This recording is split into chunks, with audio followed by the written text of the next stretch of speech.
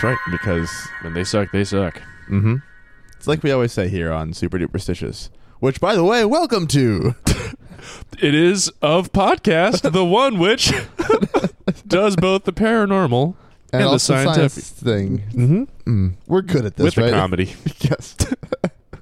I'm Jake, I'm Wyatt. and Jake, you look very comfortable. I am pretty into this new setup. Having this longer cord to reach both of us with the headphones, I can now just lounge on my couch, and I didn't realize how much I was wanting that until now. Meanwhile, I'll continue perching on top of your cabinets, which I enjoy so much. You know what you did.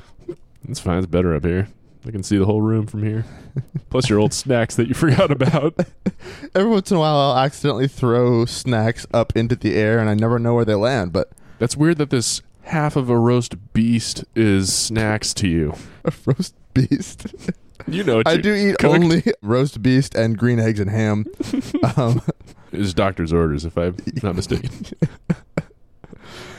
Anyway, so we're back for another week. Do you have any updates you want to hit people with before we get into the episode proper? Para breakdown? Oh, yes. Basically, Para Breakdown, the guy behind it, I suppose he's doing his due diligence in his videos, but on a personal note, he's kind of a jerkus. It was brought to our attention that turns out he's not a great guy. So we officially revoke our endorsement of his channel. Exactly, yes. Because it sounds like jerk face, and that's not cool. Yeah. Another update. 2 weeks ago today, we launched our GoFundMe to send us to Yes. Loch Ness for a very important expedition, not Expedition. vacation, but expedition. As of today, Yes. I want to get the most up-to-date numbers here. You guys really turned out in droves. Really, really happy with how this is turning out. 2 weeks after starting our GoFundMe, trying to raise $12,000 to go to Loch Right. Ness, we have raised $0 on the nose. Ooh. Boom. Fantastic job, guys. This is awesome. So We are thank you. but $12,000 away from our goal, which is, Yeah, you know, I think some would say 100%. My brain's broken. I did too much work today. Oh, God damn it. anyway. Carry on, Jake. I think that's You do all the talking tonight. I'll just sit here. I think that's like a it for potted updates plant. in general. This week we are doing, for our overarching theme, Yes. I can't think of the word. We're doing Urban legends. urban legends. Thank you. It's not just me, is it? No, it'll never Something be just in the you. air. Oh, thank you. Thank you for joining me down here in stupid land. Yeah, that's where I feel most comfortable. So we're going to talk about urban legends once again. They're fun to do. We've done them before. Episodes, I want to say 1 through 100. Yes. 7. Yeah. Might be 7, or maybe that was a different one, or 8. I don't know. Maybe 9. And now again in episode 42. Oh, yeah. Get ready for more of those legends from the city. Those inner city legends. Yes. Wyatt, I believe it is your turn to kick us off. Okay, well, what I have for you today was originally, most of it, penned by Ashley Morgan. I will have a link to the page on which she has posted this story. I have done my best to abridge it down from fully 21 pages, single-spaced, on a Word 8-point document. font. 8-point font, yeah, exactly. No line breaks, just one continuous block of text. Quarter-inch margins. Quarter-inch margin, exactly. Wrap around the back of the page miraculously. From 21 pages down to just about 10, including proposition of theory at the end. So I will read from that, and I hope you enjoy. I hope so, too, for both our sakes. Located off the shores of Nova Scotia along Canada's Atlantic coast, Oak Island is among approximately 360 islands dotting Mahoney Bay, or maybe it's just Mahone. To the casual observer, the 140-acre island appears like many in this part of the province. Rocks and sand skirt the perimeter of the landmass, while native forest and brush cover much of its interior. Despite the natural scenery and serene setting of Oak Island, the story of this island's past is replete with mystery, intrigue, and even tragedy. Oh, boy. The trifecta. We got the MIT. From academics to adventurers, many have grappled with trying to explain the mystery, but none have been able to get to the bottom of the money pit of Oak Island. The money pit The money pit. of Oak Island. You heard me right. The money pit of Oak Island. The MP of OI. By most accounts, the story of Oak Island's money pit begins in the summer of 1795, when a teenager named Daniel McGinnis saw strange lights on an island offshore from his parents' house. According to author Lee Lamb, upon investigating the island for the source of the lights, McGinnis noticed a peculiar circular depression approximately 13 feet in diameter on the island's forest floor. Looking around, McGinnis observed that a number of oak trees surrounding the depression had been removed. In addition, McGinnis saw that a block and tackle hung from a severed tree limb directly over the shallow hole. He recruited his friends, John Smith and Anthony Vaughn, and the three teenage boys began enthusiastically excavating the curious site. McGinnis and his mates may have been motivated by tales of the golden age of piracy, which occurred between 1690 and 1730, roughly. With just over 200 nautical miles separating the remote bays of present-day Nova Scotia from the thriving commercial center of colonial Boston, pirates were known to frequent the areas near Oak Island. Even the infamous Captain William Kidd admitted to burying an unspecified wealth of treasure in the area before his capture in 1699. 2 feet, Was that- about 300 years before the Matrix, yes. 2 feet beneath the topsoil.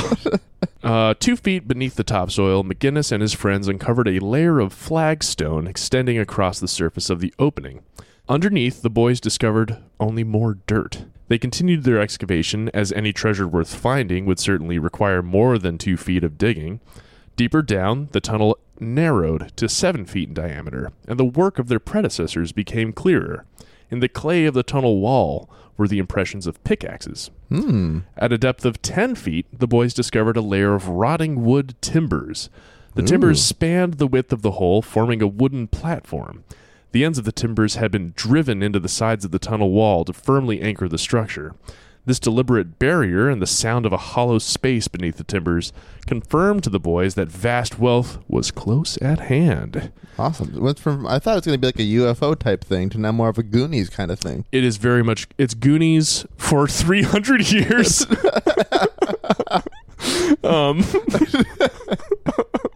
Not quite 200, but you know.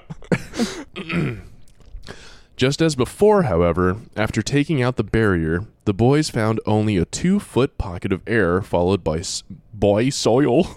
Boy soil. Followed by soil. Oh, God damn it. The giggle vortex now. The boys found only a 2-foot pocket of air followed by soil that had settled below. McGinnis and his friends carried on to a depth of approximately 20 feet, where they encountered another level of wood timbers. The teenagers pulled away the second platform of wood, only to find another layer of soil staring back at them. Wow. They finally gave up at a depth of 25 feet. That's a lot of digging for just some kids, like, I tell you. digging. I know, for real. They were much stronger and hardier back then. Yes. I also think of when you're young, you have basically infinite energy somehow. You do. It's always crazy seeing like little tiny kids. I always think, how do they have enough just calories in their tiny little bodies to have so much activity? Well, it's like a body weight to muscular ratio that is just so advantageous. Let's see. So, perhaps too convinced of treasure to quite give up on the pursuit entirely, the eldest of the excavators, John Smith, purchased the lot containing the intriguing cavernous pit that same month. Interest soon spread, and in 1803, Simeon Lins, or Simeon? I'm going to call him Simeon. Simeon Lins, a relative of the Vaughn family. Monkey Lines. A relative of the Vaughn family enlisted the help of Colonel Robert Archibald, Captain David Archibald, and Sheriff Thomas Harris to establish the Onslow Company. The company's efforts began in earnest in the summer of 1804. They found another platform at 30 feet, this one covered in the remnants of charcoal. After digging 10 more feet, the men were standing on yet another shelf of horizontal timbers. Jeez. This time, a sap-like substance had been spread along the seams between the logs. Whatever was stored beneath must have been worth the trouble of encapsulating the tunnel for protection. In maple syrup. In maple syrup, because Canada. Burrowing another 10 feet, now atop another platform of timbers, the team found fibers of coconut shells. To the men, this development seemed to underscore the importance of their efforts. Although the coconut fibers themselves held no commercial value, the debris was reassuring, The most likely source of this tropical fiber would have been somewhere in the Caribbean. And furthermore, during a time of long voyages on the high seas, coconut fibers were sometimes used to secure and protect valuable cargo. The men tore through the layer to claim their bounty, but, to their dismay, from the 60-foot depth where the coconut fiber was found, it would take the men another 30 feet of digging. Wow. And the removal of 2 additional timber barriers before they would make a significant discovery. Jesus. We're now 90 feet underground. Wow. Finally, at a depth of 90 feet beneath the surface, the men found a large, square-cut stone tablet. On the face of the heavy stone was an inscription of strange symbols. Each character of the mysterious text consisted of a unique combination of lines, arrows, and dots. Despite its significant weight, the crew hoisted the rock from the pit for further examination. And here's an image of a replica of the stone. This is not the original. The original is lost. Oh, it's not just in wingdings. Okay. Yeah, it was the original wingdings. For decades, the encoded message on the face of the rock was thought to be indecipherable. During this time, it was rumored that Smith used the rock itself as a fireback in his fireplace, while others claim it was used as a doorstep to a Halifax bookbinder's shop, or possibly even displayed in the window as an enticement to potential expedition financiers. It was not until the 1860s, around 60 years after its discovery, that the symbols were credibly transplanted. Although this fact, like many involving Oak Island, remains disputed, many believe that Dalhousie University professor of languages James Leachy successfully decoded the tablet's inscription. Leachy employed a technique termed simple substitution cipher, whereby unique symbols correlate to specific letters in a given alphabet. It's a one-for-one swap, basically. Once a rational scheme is set for the symbols present in the code, a context for each letter can be constructed, and meaning is extracted from the text. So applying this approach, Leachy resolved that the stone from the money pit read, 40 feet below, 2 million pounds are buried. Jeez. And you look at the characters there and sort of just assign, oh, that one means E, and it all works out very nicely. Cool. Back in the early 1800s now, so he figures this out well after these guys are working, so we're going to jump back in time now. The Onslow Company resumed excavation, expecting to dig 10 more feet before hitting another timber structure. The team was surprised when, at a depth of 98 feet, they found their next wooden obstacle. Exhausted, one of the workers used a crowbar to probe between the timbers to quickly check whether treasure was not immediately beneath their feet. They've come this far. Let's just see before we go home today. And suddenly all kinds of blood started rushing out. Almost. Bones, just kidding. The metal rod pierced a sealed seam between 2 of the timbers to feel for any potentially valuable objects. With no evidence of impending fortune, the team retired for the day. It would prove a deeply unfortunate decision. Oh, no. When the members of the Onslow Company returned to the site, they found much of the cavernous pit had filled with water. Despite best efforts, the crew would not be able to clear the tunnel. The following year, the Onslow Company attempted to dig an auxiliary tunnel into the area of the pit to collect the treasure while avoiding the water trap. Just 12 feet into their plan, however, water filled the second burrow, and the Onslow Company finally gave it up. God damn it. The pit lay undisturbed and submerged for nearly 40 years. Then in 1845, a member of the original dig, Anthony Vaughan, helped form the Truro Company, together with John Gamble, Adams Tupper, Robert Creelmand, Esquire, Jotham Macaulay, and James Pitt Blatto. Some really good names here. Yeah. Also joining the Truro Company efforts was the brother of the Onslow Company's Simeon Linz, Dr. David Barnes Linz. So as far as recruiting people with a hardcore pit history, they were stacked. Nice. In 1849, the Truro Company began the 4th attempt at solving the Oak Island mystery. After some initial success, they were back into the water puzzle. The men decided to use a long hand-operated auger to give them some idea of what was buried beyond the 98-foot deep timber floor. At a depth of about 98 feet, the auger chewed through a layer of spruce, approximately 6 inches deep, as expected. Following the log surface, the auger sunk through 1 foot absent of any material consistent with Vaughan's past experiences with the pit, so you got the settled dirt.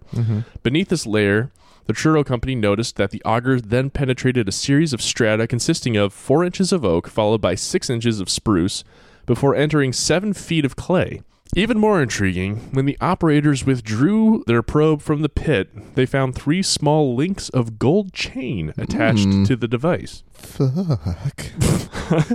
It's true, though. That is the response. Bolster All as one, just looked at each other and said, fuck. Bolstered by this success, the Truro company sent the auger down for another attempt. Get back in there, auger. This time, the probe was cast to 114 feet beneath the surface. At this depth, 10 stories deep, by the way, the auger hit yet another platform of timbers, with more oak and more coconut fibers. While little other evidence was officially found at this time, as the auger brought materials to the surface for the 4th time, crew members witnessed Pit Blado wipe dirt off an object before discreetly slipping the item into his pocket. Several accounts indicate that Pit Blado left the island and relinquished all ties to the Truro Company expedition almost immediately thereafter. Whatever Pit Blado pocketed from the drilling had inspired him to petition the provincial authorities for a license to conduct his own excavation on the island. What a douche. What a douche, but what did he find? The effort failed as the pit was already engaged by the Truro team, and Pit Blado vanishes from record at this point, taking whatever he'd found with him. We still don't know. The Truro team resumed their efforts in the summer of 1850, resolved to again attempt excavation of an adjacent access shaft. Although the new shaft also filled with water, laborers observed that the water was salty and that the level of the water rose and fell with the tide. Previously, the company thought that the money pit was being inundated with water as either part of a complicated trap or as a result of the natural water table. Now the team knew that somehow it was the surrounding sea that flooded their excavations. So they began work to drain the sea. They drank the ocean. They actually wrote in the original drafting, they had 2 choices: drain the Atlantic Ocean or... That's cute. Yeah. The Truro Company investigated the area for more clues and discovered that a southern portion of the island's shore was actually man-made. The company decided to build a temporary rock dam in Smith's Cove to see if the key to the mystery could be found outside the actual tunnel. With the water held beyond, the crew uncovered remnants of a previous dam, as well as 5 peculiar vent openings. Tracing the vents back to shore, the investigators determined that the shafts converged into one before continuing inland toward the pit. After 2 attempts to find the feeder vent, the crew succeeded and wedged wood pilings into the shaft to prevent further flooding. The men were subsequently puzzled to find that despite their best efforts, the water level refused to lower. The Truro Company subsequently disbanded empty-handed. Damn. Sounds like they're getting somewhere. Truly. Truro. 11 years later, in the spring of 1861, the Oak Island Association was formed and began work at the Money Pit. The new expedition began with relatively smooth sailing, clearing the main tunnel down to 88 feet and excavating 2 parallel tunnels to 118 and 120 feet respectively, all with no sign of flooding as well. Cool. The 118-foot shaft was dug 18 feet west of the Money Pit. The plan was, at that depth, the excavators would begin tunneling east to access the entombed loot. However, just 1 foot shy of penetrating the Money Pit itself, goddamn water flooded the access tunnel. Fucking water. I tell you, the company then turned its efforts towards the other access tunnel, 25 feet from the Money Pit. Here again, the main chamber just feet away, the second access tunnel was also inundated with water. Jeez. As the team began an assessment of the cause of the flooding, the supporting timbers along the wall of the pit itself, the central pit, caved in under the pressure of the incoming flood. This caused the bottom of the tunnel to give way, bringing the total tunnel depth to around 112 feet. Wow. In an odd turn of fortune, however, when the floor of the Money Pit failed during this flood, pieces of debris from below washed upward through the murky water. The team discovered several items, including the bottom of a yellow dish, a piece of juniper that had been worked at either end, an oak timber, and a spruce slab scarred by the hole left by the drilling auger. The men installed a cast iron pump and steam engine to dispatch the water in the pit. In the fall of 1861, as the company struggled to drain the tunnel, the boiler exploded, fatally scalding 1 operator and injuring several others. Wow. Think about being fatally scalded, by the way. Ugh. After another slew of unsuccessful years of effort, the company finally relinquished its rights to search for the treasure. I was going to ask, I was wondering when, pump technology was invented, and then finding out that they had one. It's like, well, why didn't they use it? But there you go. It's terrible. You don't really hear about, like, the horrifying factory deaths anymore. Yes. But I remember when we were actually trying to do research on my folks' house in Springfield, the creepy stories I was telling episodes ago. Episode 3. We were reading like incidental other articles about things happening in Springfield, and so many articles about people dying in factories. It was really gruesome. Like, the canister exploded, taking his face with it. Like, I was like, good God, man, this is so horrifying. But they were like, yeah, isn't that cool? Anyway, so in 1890, almost 100 years after its initial public discovery, excitement for the pit was reignited when a 1 1/2 ounce copper coin was discovered on the island. Although the copper piece was found outside of the pit, it was suggestion enough at the possible wealth buried below. Energized by this potential, in 1893, Frederick Blair and S.C. Fraser incorporated the Oak Island Treasure Company in the state of Maine. Under a $30,000 lease agreement, the organization secured exclusive rights to all treasure discovered on the property for a period of 3 years. $30,000 back then is like close to $1 million now. Yeah, that's a lot of money. Despite the company's enthusiasm, however, its efforts proved despairing even from the start. After a clumsy and drawn-out financial failure to launch, the company wound up excavating one of the auxiliary tunnels instead of the actual pit itself. Oh, jeez. No amount of water pumps or time would see the doomed company through. Further, in 1897, as a worker named Maynard Kaiser was being hoisted from one of the shafts to the surface, the ascension rope slipped from the pulley, casting him back into the shaft to his death. Oh, man. Another spooky death. Following this tragedy, the team resorted to drilling, again, to uncover whatever was buried below.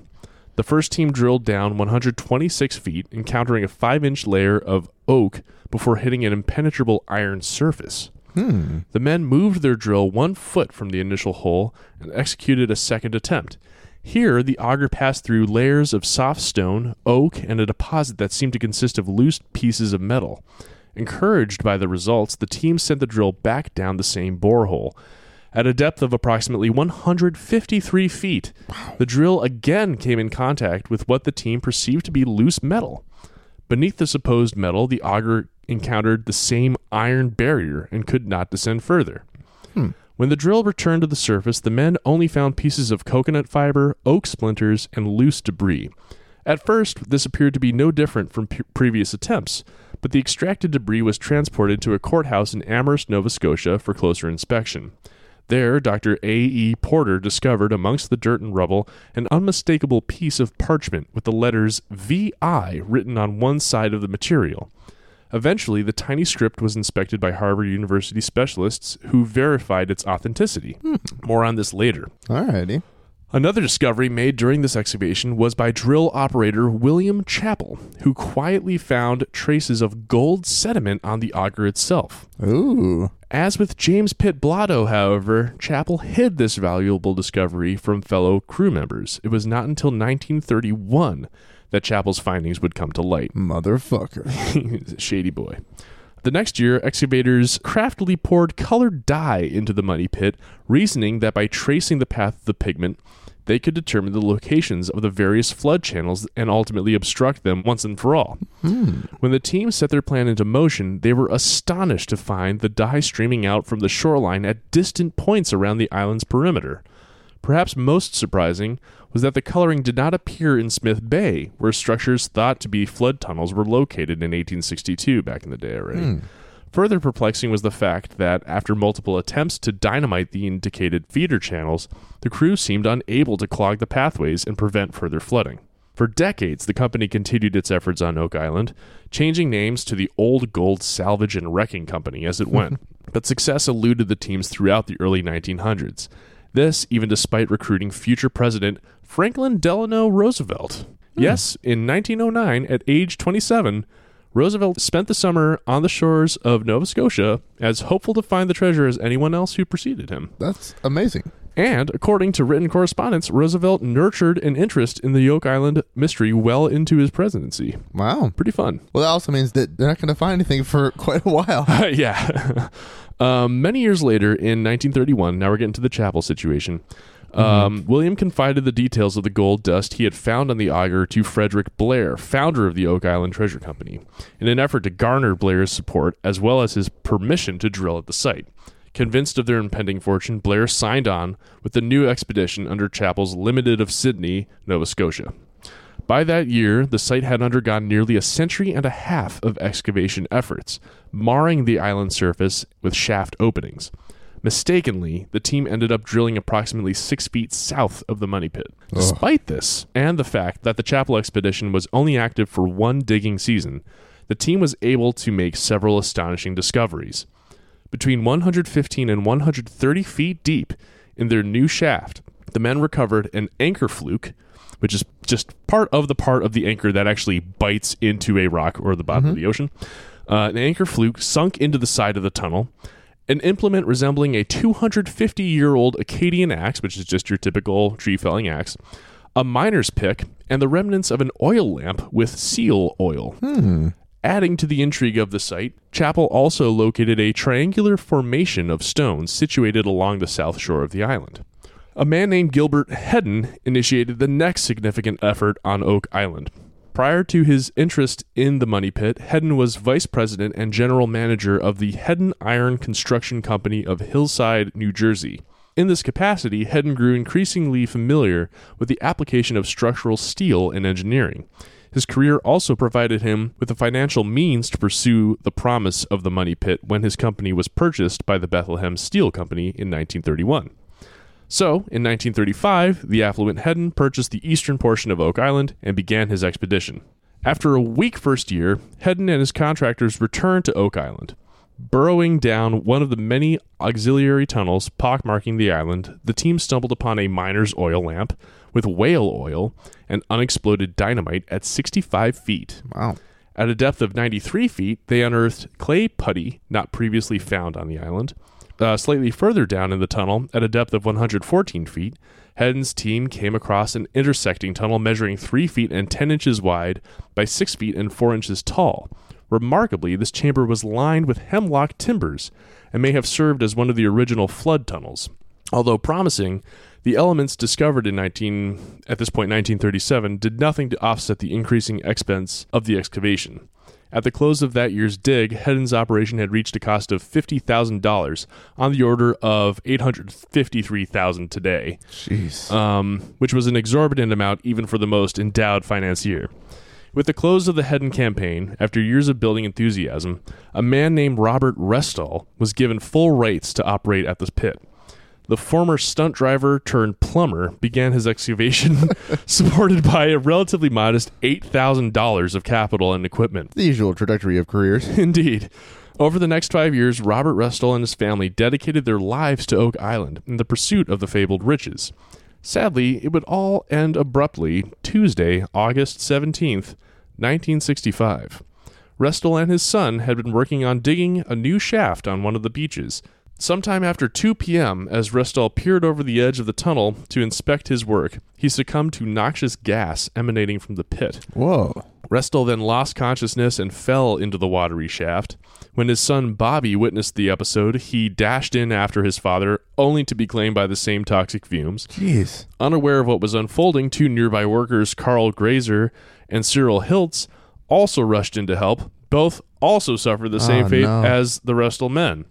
So Oak Island had now claimed a total of 6 people since the mystery began. Jeez. Just over 1 month before the tragedy that claimed the lives of the 4 men, Robert Restall had signed an agreement with investor and geologist Robert Dunfield.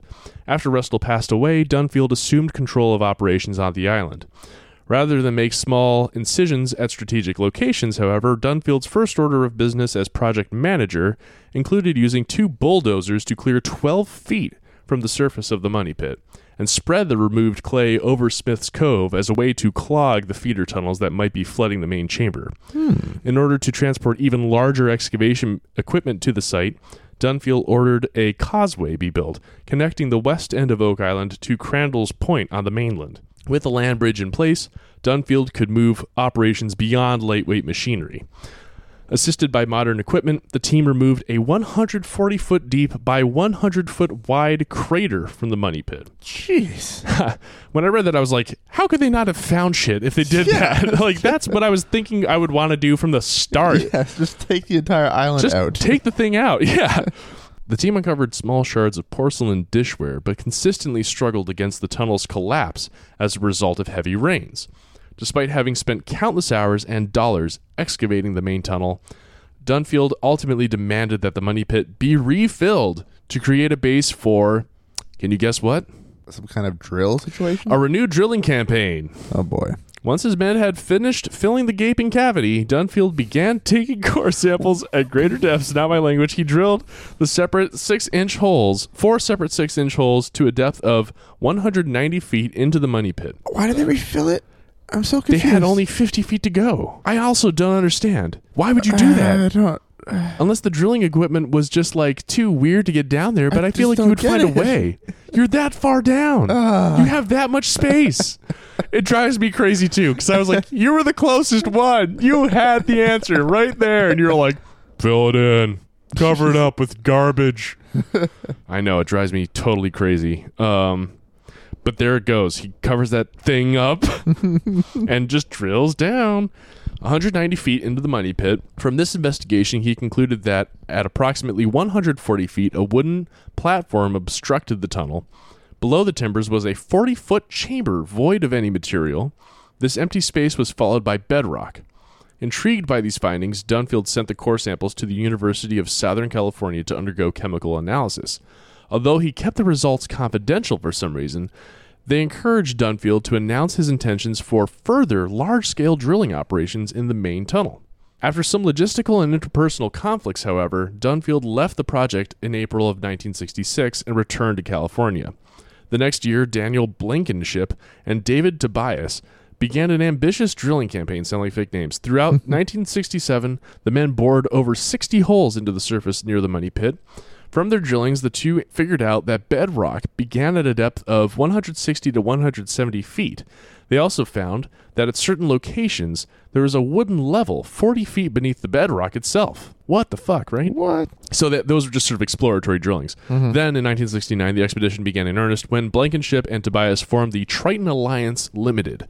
Selecting strategic locations outside of the money pit, Triton found a small amount of metal deposited at depths all around the pit itself. Also, in 1970, during an excavation attempt in Smith Cove, workers uncovered a U-shaped formation of logs marked with Roman numerals. The construction was thought to be the remnants of an ancient dam or harbor. Adding to the excitement of the Smith Cove investigation, the Triton Alliance team discovered a pair of wrought iron scissors, a wooden sled, a portion of an iron ruler, and other iron artifacts, including nails and spikes. When sent to the Steel Company, how do they determine the two? Steel Company of Canada for testing, these materials were determined to predate 1790. The following year, one of the most promising boreholes, termed 10X, was widened to fit a 27-inch diameter casing and deepened to 165 feet. During the process, the crew recovered fragments of broken concrete as well as pieces of metal chain and wire from the flooded tunnel. Several months later, after the men had satisfactorily prepared the site, the team lowered a video camera into the shaft. According to the relayed grainy images, borehole 10X terminated in a cavity carved out of bedrock. Within the stone chamber were what appeared to be a severed hand, a corpse, and several treasure chests. What? Oh my god. Prompted by the video images, the Triton Alliance initiated around 10 diving excursions, but found no treasure. What? In the following years, legal and interpersonal conflict within the group led to a dead halt in excavation in I'm fucking this up so hard. In 1987, not 1897. And in 1989, things only got tougher for stakeholders when revised legislation addressing the licensing of operations on the island constricted the actual possible take should treasure be discovered, while simultaneously intensifying operational costs. It soon became more feasible to operate as a tourist attraction rather than a dig site for owners of the property. The site would change hands again in various tourism capacities, but it seems the Canadian government has since grown sick of adventure. In 2010, you hear me, Canada? In 2010, the government replaced the Treasure Trove Act, which was what had constrained the stuff in the first place, with the Oak Island Treasure Act, which obliges any interested party to undergo a cumbersome licensing process with the Department of Natural Resources to access the site in the first place, and provides for heavy taxes on any findings. So it's not only more expensive to begin digging, but whatever you find, you're going to get to see like a small fraction of. So it's deeply discouraging for any new efforts. I'm going to start another GoFundMe. Yeah. The super duperstitious Oak Island something or other LLC. Naturally, since its enactment, the measure has discouraged many potential treasure seekers and has inhibited activity on the once spirited Oak Island. There is currently, however, a team working at it, and there is a TV show about it. Okay. Following their efforts, I think it's in its 6th season now. Damn. Wow. Theories as to what this could be. One is that it is just simply natural phenomena, or at least partially explained thereby. Under this theory, given that Oak Island is fewer than 500 yards from the mainland of Nova Scotia, the Money Pit may be little more than a profound sinkhole worn through a susceptible limestone substrate. According to this theory, all the artifacts recovered from the pit can be credited to debris washing into a naturally occurring subterranean system of cavities. It makes sense to me on a certain level, but doesn't quite explain everything. No, it doesn't explain all like the evenly spaced layers of wood and stuff. Someone and, like, clearly did something. Yeah, exactly. Number 2, pirate treasure, the sexy one. A popular and widely celebrated quote-unquote theory as to what's at the bottom of the Money Pit. Captain Kidd maybe buried his stuff there. Others believe that Kidd might have conspired with another pirate, Henry Every, who was actually considered something of a pirate king. He was one of the few pirates to, in fact, retire from piracy with wealth. And it is a glorious thing to be a pirate king, Wyatt. To use Oak Island as a type of community bank between the two. Some even believe that Blackest Beard, a.k.a. Edward Teach, may have buried his treasure there, given his boast that his treasure was hidden, quote, where none but Satan and myself can find it. Wow.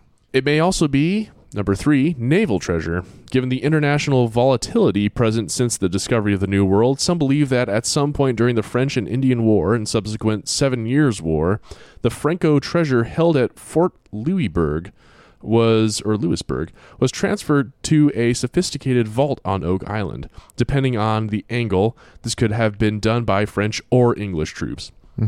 The Oak Island mystery also bumps heads with William Shakespeare, interestingly enough.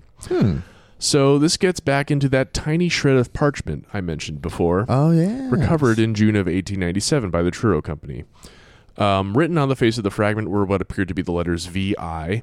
Many observers feel that these 2 letters on parchment are more significant than any other treasure because of Billy Shakes. Born in 1564 in Stratford-upon-Avon in the English countryside, and despite little documented schooling, Billy Dunn earned a reputation as a literary genius for his remarkable ability as a playwright and poet. Everyone knows this. Wait, back up. Yeah. Who's this guy? Dillard Quakespeare. There's a relatively well-wrought theory, though, that the man named William Shakespeare never actually authored any of the cherished plays. This may also be pretty well known by now. Instead, he may have claimed the works as his own to conceal the identity of the true author. Jake? Do you know who the author may have been? The Queen. The Queen? Her Royal Majesty, Sir Francis Bacon. The true author, Sir Francis Bacon. He has been put forward as a very likely candidate for the actual scribe. Interesting. If it was a single person. Sir Francis Bacon was a recognized scientist, scholar, philosopher, statesman, and contemporary of Shakespeare. To avoid being labeled a lowly playwright, the aristocratic Bacon secretly transferred credit to Shakespeare, goes the theory. According to some, Bacon embedded clues in many of the plays suggesting this arrangement. In Bacon's book, Silva Silvarum, he details a design of a perpetual spring. The self-flooding tunnel described in the text thus has many theorists convinced that the parchment containing India ink lettering, retrieved from the Money Pit, represented a fragment of a set of documents that would fully and finally prove Bacon's authorship. Wow. So, it kind of, it's another one of these cases of just enough of something to set one's mind afire, if you will. Very much so. Because that's so far from what I ever would have guessed any of this would lead to. Yeah. There's other theories, too. I don't want to get into them because I've been going forever. But yeah, I highly recommend checking out the webpage where I got all this from, www.oakislandmoneypit.com. All right. Perfect. You can read this whole story with much more detail there. Awesome. That is a really exciting story, and one that I got a sinking feeling as you got going that there was not going to be a conclusion to it, and sure enough, there is not. But the fun thing is we are now, 200 and some years deep, and the answer may still be, the drum roll continues. It could happen in our lifetime. It could happen in our lifetime, exactly. Man, here's hoping. One more Exactly. thing to look forward to finding out more about. That and finding out what the deal is with those weird shafts in like the top of the Great Pyramid. I kid you not, when I was looking up diagrams of the Money Pit itself, which people have gone buck wild over, I highly recommend everyone check it out because Yeah. people are obsessed with this shit. They resemble, to my eye, the Great Pyramid structure as well. And I, in fact, Googled that. Interesting. So very uncanny that you would bring that up as well. Very cool. Well, thank you for sharing that, Mr. Shell. That was You're welcome. like really cool. I like that a Yay. lot. Oh, I'm so glad. All of our listeners are like, and I fell asleep. The important thing is that I got to at least make a Gilbert and Sullivan reference. Now, my story goes a little bit of a different direction. A lot of legends build up around this thing that's going on that was very real but very mysterious. What I have is something that's just more just totally camp urban legend bullshit. Camptown races, here we come. Yeah, exactly. There are a lot of different descriptions of this particular spooky site, but I ended up opting for the travel site backpackverse.com and their article, Prepare to be Terrified, Turnbull Canyon's Eternal Hauntings, from which I will now read with some minor edits. They should have called it the Eternal Hauntings. Missed opportunity. Mm-hmm. Centuries ago, the local Native American tribes called what is now Turnbull Canyon Hatugna. This roughly translates to the dark place, which is an Ooh. unusual name for such a bright and sunny region. Other people say like That is an unusual name. yes. Some other translations say, like, oh, it's the devil's place. Like, that's not really, like, the devil is a very decidedly Christian thing. They were calling it the Devil Sticks. Yes. Do you ever play with those? I never did, but I'm not surprised that you did so. There we go. While playing hacky sack, I assume. Pretty much. Pretty much. I also wish that at least one version of the story would translate Hatugna as the Black Lodge. That would be cool. Unfortunately, that didn't happen. But the name comes from the spectral residents of the canyon more than any lack of light. Indeed, the First Nations people considered it forbidden ground and refused to set foot there. When the Spanish arrived with their missionaries and guns, they didn't pay much attention to the warnings of the locals. Calling them Gabrieleños for their proximity to the local San Gabriel mission, the Spanish forced the poor people kicking and screaming into the canyon they feared so much. Ooh. There, they were made to either convert to Christianity or be killed. Trauma. Some of the Spaniards thought that by making them face their fears, they would be more willing to accept the faith that brought them there. The opposite was true. Mm-hmm. They seemed to give up, seeming to resign themselves to their fate. Quote, "Now we are without hope. Now we remain for as long as the sun rises and sets in the sky," said a particular shaman, according to one of the Spanish soldiers of the day. Hmm.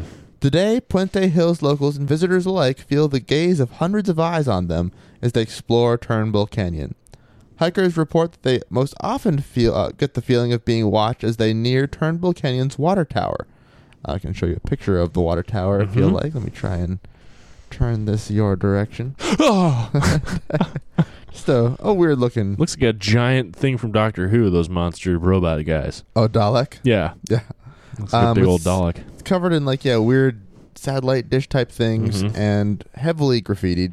Just a kind of cool looking weird desert It is pretty cool. situation. It'd make a good prop for like a post-apocalyptic community. Totally, yeah.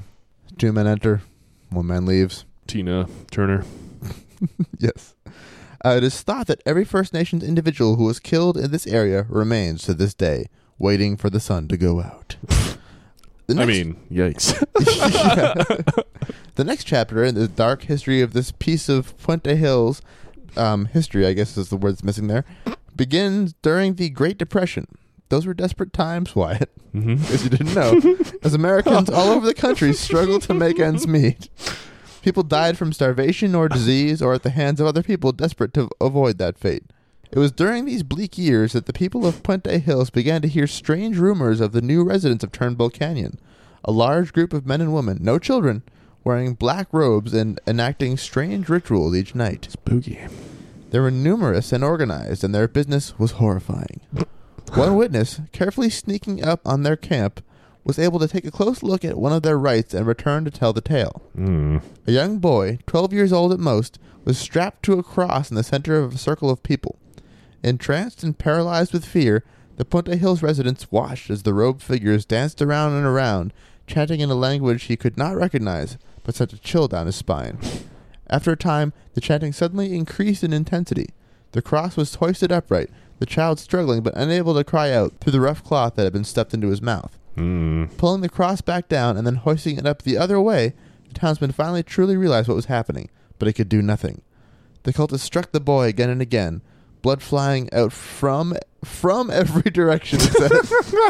Oh my God. Blood just shooting in at him while he's on this upside down cross. I'm also just imagining it going from everywhere. Yes, from everywhere to everywhere else. The entire universe became blood.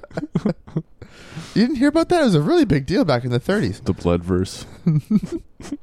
Eventually, their fury subsided, and so did the blows. Peering close, the Puente Hills residents breathed a sigh of relief to see the boy was still breathing. What happened next, he would never forget. For that first part, he was thinking he might forget. Yeah, exactly. I'll probably. Yeah. That was pretty freaky, but, whatever. They took him away. They simply removed the boy, stuffing him into a large sack and tossing it roughly into a wagon. Now that is horrible. Yes. Watching a small child be beaten to within an inch of his on life. An upside down cross with people chanting and being all fucking creepy. That's not great, but it's probably fine. But seeing them take him someplace I would describe else, it as forgettable, honestly. Yes. The man, yeah, exactly. Thrown roughly into a bag. And then taken elsewhere. The man returned to town to tell the tale, but he was not believed until some months later when a rash of kidnappings and disappearances struck the area. I got an ointment for that. By the time the townspeople gathered their weapons and rode out to Turnbull Canyon to put a stop to the horror, the cult had scattered. They were gone. As for the boy, he was never seen again. I'm assuming all the other kidnappings, so that was also true. It is thought that this cult supplied others like it around the country with sacrifices, sanctifying and preparing the children for their ultimate fate. Through an evil Etsy. Yes. Also, I guess in this instance, sanctifying means tenderizing? I don't know. Recently, there have been some disturbing reports of very specific graffiti around Puente Hills. Die, Jesus, it says. Whoa. But obviously, as Sideshow Bob would happily point out, this is just German for the Jesus. It might be nothing, or it might signal a return of some very, very bad people. Or it might just be some fucking graffiti. I don't know. I like that it's very specific graffiti. Yes. That's non-specific graffiti, which is it's just whatever. Not too long after those dark days, in the 1930s, so still, it said not too long after, it would be weeks afterward if it's still, I don't know. An insane asylum was opened in Turnbull Canyon. Naturally. It took in patients from Puente Hills and the surrounding environs and was meant as a place of healing. I mean, if it was called an insane asylum at any point in American history, it was decidedly not even meant to be a place of healing. It was like a dark bank for your weird family member. For deposits, but no withdrawals. Exactly. See episode 18, Toilet Morpheus, for more on that. Our last foray into urban legends. Indeed. It was not a place of healing. So there you go. Nobody knows exactly what went on there. But the article even corrected themselves. Yeah. But the psychic scars of the place still haunt Puente Hills. Mm-hmm. The asylum lasted less than 10 years, burning down in a mysterious fire in the early 1940s. Mysterious or convenient? Yeah, erasing all evidence that a place existed so you have plausible deniability when met with the claims that it never actually existed? Perhaps I'm getting ahead of myself. Yeah, Jake, come on. Since that day, explorers visiting the ruins have reported intense feelings of fear or even panic. For some people, especially the psychically gifted, it's difficult to stand in the ruins. Mostly because they can't find them. It's very difficult to stand them. You feel as though something is reaching inside your brain and gently caressing what they find there. That put me in another kind of panic, if you know what I'm saying. The most dramatic and terrifying evidence of the ghosts of this place comes from the early 1960s. a group of Puente Hills teenagers was hiking through Turnbull Canyon and came across the asylum. Again, no consensus that I can find of where it is, and no obvious records that it ever was. Mm-hmm. Giddy with youth and fun and probably a little chemical assistance, one of the boys found an old... Which chemical? All of them. What? Probably Lysol. Just Lysol. Huffing Lysol. Mm-hmm. One of the boys found an old electric shock treatment device. He put it on and strapped it to his head, shouting about how he was going to burn. He's going to be fine, I'm sure. He wasn't wrong. He got his wish. Inexplicably turning on, though there had been no electricity in the building in decades, the boy began to shriek as thousands of volts coursed through his body. Mm-hmm. Standing by, unable to take action and helpless to save him, the boy's friends watched as first his hair, then his clothes, and finally his eyes and skin began to smolder and burn. They say it only took a few seconds for him to die, but it must have felt like an eternity to him and the hapless onlookers. Gross. Poltergeists are often able to exert small amounts of influence on physical objects, but this goes beyond the pale. The ghosts here must be fantastically strong to have done this, and they must hate the living beyond measure. Is this still the article talking? Yes. They just went off. So this is me talking now, especially if they're making long-dead electric shock equipment have more power than it ever did during peak use when Did it was in all like the ghosts mint in condition. the world go there? Yes. Electroshock therapy, while fucked up, was not the same as the electric chair, Yeah, right. which also in turn did not incinerate those who were in it. No. Oh, my God. Yeah. Other ghosts have been seen in the area as well. Children, possibly victims of the cult. These ghosts weren't seen, though. They were experienced. Yes. Go on. Children, possibly victims of the cult, sometimes appear swinging from trees. So scary. Stick around too long, and it is said they'll open their eyes and stare at you with silent accusation. Just as the town of Puente Hills did not help them, there's nothing modern-day visitors can do either. The children, the teenager, the mental patients, and the natives are all dead. There is no hope for them. They will remain in Puente Hills for as long as the sun rises and sets in the sky. Ooh, they're drawing... There's a callback, I think. Yes, the curse of Turnbull Canyon has claimed them all. Oh, okay. There's also a murder there about 5 years ago. That actually happened, or at least a missing woman's body was found and she had been murdered. Had she been murdered 300 years prior by getting beaten up on a cross? No, she just had been like shot or something. I can't remember. It was just a murder, but it was not a curse-related thing or anything. Wasn't It just curse-related. happened. Okay. So the question I always ask in this instance is, the fuck? I won't claim to have done deep, extensive research trying to find sources on all the claims about the history of Turnbull Canyon. What I did do was look for the best summary of all that's supposed to have happened there and found that basically every iteration cites the other iterations as sources. For just a great big circle of citations that leads nowhere. The gray Twilight Zone. Yeah, it's not true for all of them, but a lot of them seem to point to each other. So like, well, where is the origin of this shit? Right. Actually, that's not entirely true. A few of them link to a highly improbable forum called Celicasupra.com. Celica Supra. Which is a place for Toyota owners to talk about cars. Are you fucking kidding me right now? This is another bodybuilding forum Exactly. situation. I'll link to the specific post. It's a very long history of a lot of the same stuff. Oh my God. User TRD83 Supra XX wrote in 2004. Supra XX. In 2004, wrote, quote, a scary story about Turnbull Canyon in California, parentheses, long story.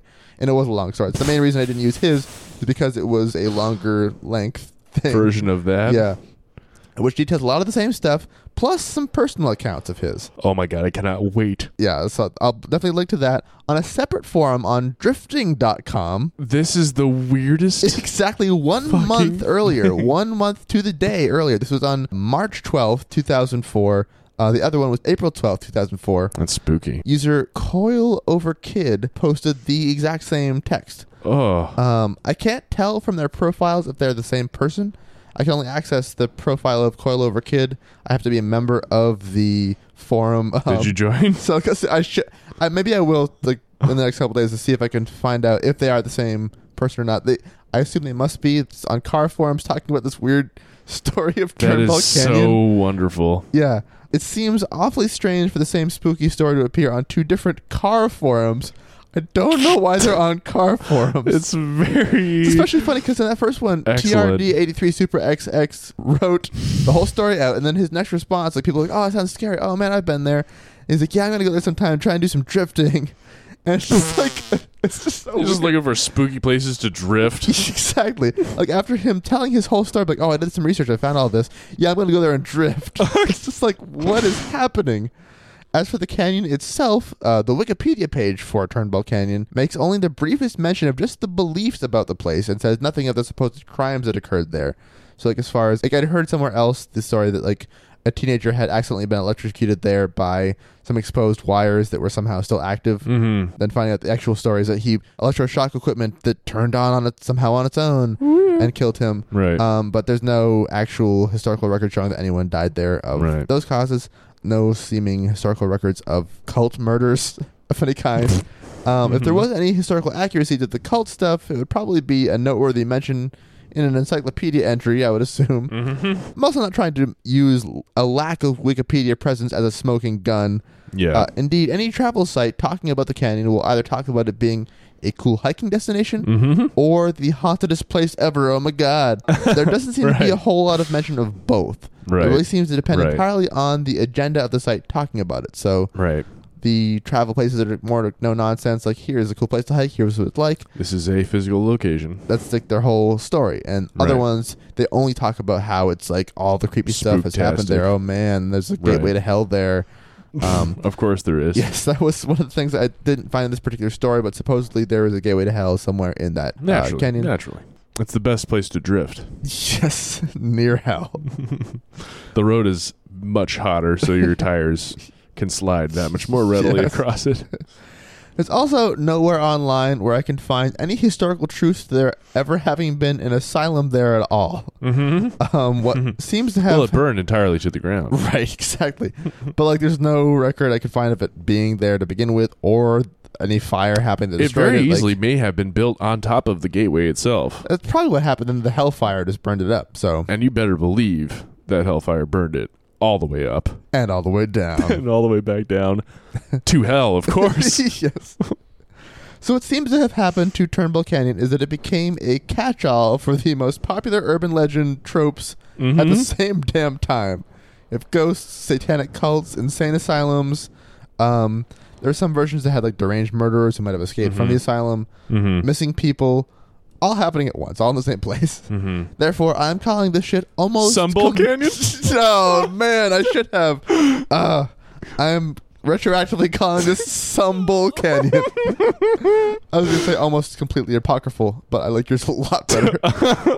I've been waiting for 10 minutes to say it. Thank you very much for providing that. So that is the story of Turnbull Canyon, which when I first heard about it on some listicle somewhere about creepy urban legend places, seemed like it had enough interesting stories about it to be worth digging deeper. When I dug deeper, I was like, oh, they're all... It's not like all these stories kind of came together. It's like they all happened at the same time in every retelling. All these crazy things. I couldn't find any... insane happened. I did find some different like personal accounts. There was one fun personal account from our old friendly website, unexplained-mysteries.com.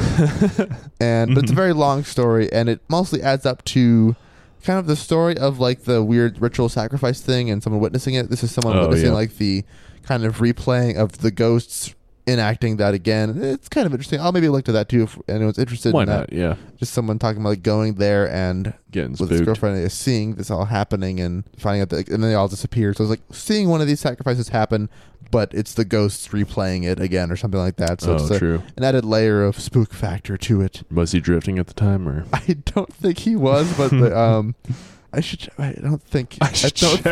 check because I feel like it's possible. I don't think so. I caught out of the corner of my eye during a super dope drift that there were 20 ghosts, at least maybe 25 ghosts, and they were so impressed. They were like, "Yo, that's a dope drift," but then they were beating this kid up. It made me really sad, but I didn't want to show my girlfriend, so I got really scared. And then we went to Taco Bell.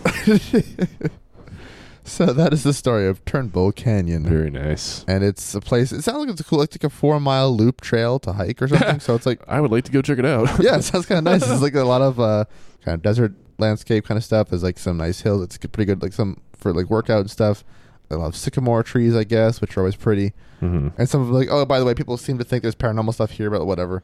But yeah, goofy. That's as much as they'll mention it, if at all, which they usually Right. don't. Right. So somehow at some point, people got the idea. I mean, desert locales can look creepy at night, certainly, because it's so Sure. remote. Sure. And it's, I think, not too far from LA as far as to make the trek out there to do stuff. So if you're going out of the city and you want to go to this rural area, that I guess it makes sense that people might try and make some kind of mystique around it. Yeah, some places they just, once you get the rock rolling, it's like the place to put the strange story. Exactly. As far as like, yeah, that water tower being a thing, it's like, well, it's a Right. weird structure in the middle of nowhere. It's going to seem just kind of out of It's always place. a little and that strange, yeah. Makes it odd.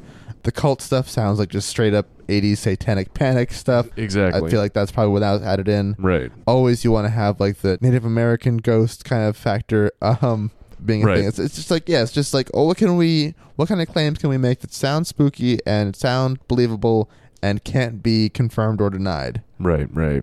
Pretty much. Yeah, so that's what I got for you this week. I enjoyed it very much. Thank you very much, Jake. Before we go, do Yes. we want to shout out a cool friend of the show, Sharon Hill. Sharon Hill? Someone with interests very much following our own. Yes, I'd say we have mutual interests very much insofar as, We like the spooky stuff. but we also take a skeptical approach. She's the author of a book called Scientifical Americans, which examines the Great pseudoscientific approaches of most paranormal researchers nowadays and how, while mainstream scientists are not infallible, they at least apply the scientific method to what they do. Right. And the same could also be true of paranormal research. It totally Right. could happen. You can make your research more valid, just with a different set of approaches. Mm-hmm. She also is the co-host of 15 Credibility Street, which is a podcast which carefully breaks down questionable claims from the wide world of weird things, Mm-hmm. and also creator of Spooky Geology, which is a fun site. The scientific look at cool natural phenomena, especially rocks and stuff. Mm-hmm. Kind of a more informed, less douchey, far more interesting take on the topic we hit up in episodes 19 and 20 in our Right. super duperstitious special report on Earth energies and such. Mm-hmm. It's a lot of like that kind of stuff from someone who actually has expertise, Right. and it's cool. So Sharon Hill, just a shout out to you. Sharon Thanks Hill, for listening, and thanks friend of for the show. being cool. Yeah, thank you very much. We appreciate you. If you guys want to donate to our GoFundMe, to send us GoFundMe. to Loch Ness, Send us to Loch Ness. please do. We'll find Nessie. I don't know if we want to make another. What we want to find? Oh, a GoFundMe to establish a company for us to go dig up on Oak Island. Yeah, maybe we'll do that after Loch Ness. Yeah, we'll see. There's gonna be plenty of time. One It's not going $12,000 mission a year. anywhere. Yes, that makes sense. And if it's any indication from previous efforts, I think the GoFundMe to get us up to Oak Island would have to be on the order of probably $1.5 million. Cool. Okay. So Well, yeah. So we gotta start somewhere. We'll start with the 12, and then we can reach out to Mr. Musk, the Musk man. God. They'll make some kind of weird pneumatic tube to fire like Trains down into the pit. Yes. Well, no one used that dumb sub he made. Maybe he can go down to the tunnel. There you go. Sub it up. Fuck that guy. He made a Anyway, sub? yeah, this really impractical tiny submarine to go into that tunnel in Thailand. Oh. Yeah. Way to be a hero, dude. Anyway, On that note. if you guys have any questions, comments, Yeah, please. suggestions, stories of your own, any of that sort of ilk, Hit us up at contact@superduperstitious.com. it would be much That'll- obliged. Get right to us. And yeah, in the meantime, Catch you next episode. thanks for joining. Yeah. Yeah. See you guys next time. Bye. Bye.